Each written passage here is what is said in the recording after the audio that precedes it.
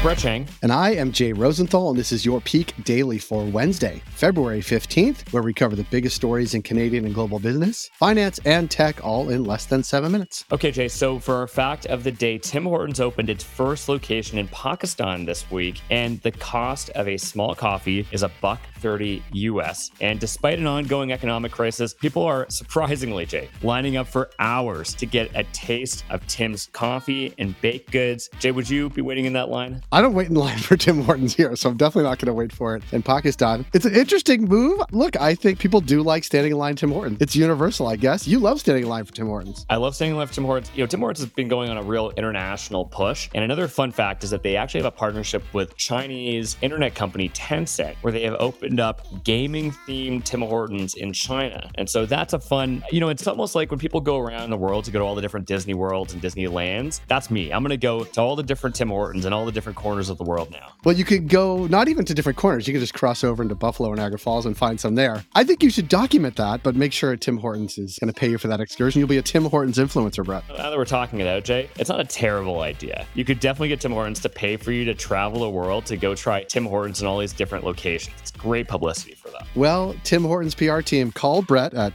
I'm just kidding. Brett at readthepeak.com. It's not a secret. That's true.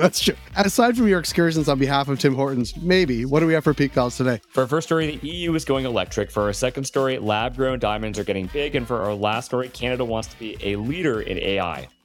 For our first story, the E in EU doesn't just stand for European anymore, it stands for electric. What's happening in the electric union, Brett? So the EU has effectively banned the sale of new gas-powered vehicles after 2035. Now, this is after approving a law that will force car makers to achieve a 100% cut in emissions by that time. Though the law allows for the possibility of cars powered by carbon-neutral fuels, it sets the stage for an EV takeover of European roads. The EU's new law is perhaps the clearest directive from a major economy for automakers to change their production habits and make net zero vehicles the priority. The rest of the Western world is eyeing similar changes. Last December, Canada proposed regulations that would also require all new vehicles to be sold to be zero emissions by 2035. The Revolution, get it? REV? Yeah. Okay, anyway. The Revolution still faces affordability issues, a lack of charging stations, concerns over cold weather performance, and fears that EVs aren't really as green as they seem. Now, to zoom out, EV adoption may be hampered by these issues, but it is happening. It's just at different paces in different places. North America may be lagging, but EVs already make up over 20% of the auto market in China and Europe last year. In total, spending on EVs reached $388 billion in 2022 per a Bloomberg NEF report. That's up 53% year over year. That's only a fraction of the $2.5 trillion a year auto market, but it's the growth that matters. Nearly 60% of all EV spending ever happened in the past 18 months. And in recent months, car makers from Nissan to Ford to Volkswagen have all touted EV expansions, while the once EV-resistant Toyota has changed its tune. Lawmakers are all in on EVs, and automakers don't want to be left in their environmentally sustainable dust. Make room for the Rivian.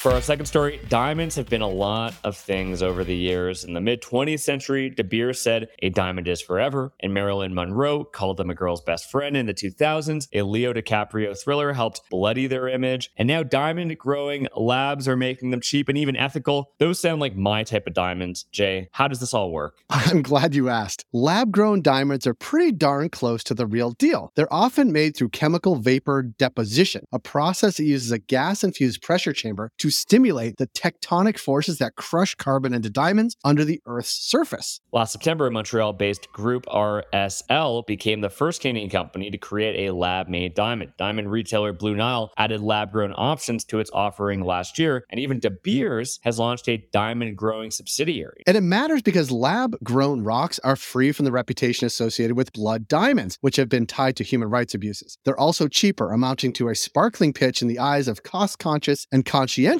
millennials and Gen Zs. A 2018 survey found that 70% of millennials would prefer lab-grown diamonds due to sustainability and human rights concerns. Plus, while a 1-carat lab-grown diamond sold at a 17% discount to a natural one in 2016, the discount has actually now reached 73%. Yes, but here's the but, Brett. Growing diamonds is a high-pressure job that takes a lot of energy. Montreal's RSL sources Quebec's hydroelectricity, but many labs still rely on carbon-emitting sources. The bottom line is lab-grown diamonds make make up about 10% of the $84 billion diamond market, and their market share has doubled between 2020 and 2022. They're a shiny new addition to the world's jewelry trade, and Canada is getting in on the bling.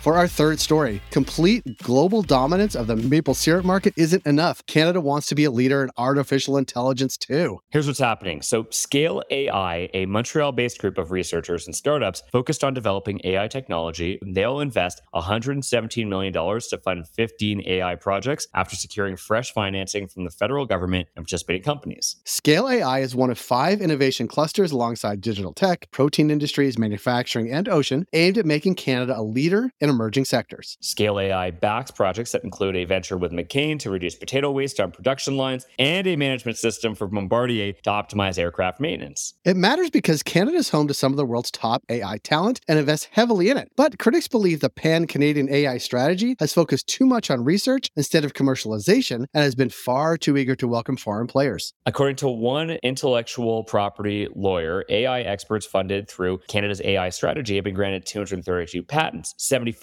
of which are owned by foreign entities. With this new major investment focused on domestic commercial developments, Canada hopes to stamp out these criticisms and utilize AI to enhance productivity in sectors like construction, retail trade, logistics, inventory management, and much, much more.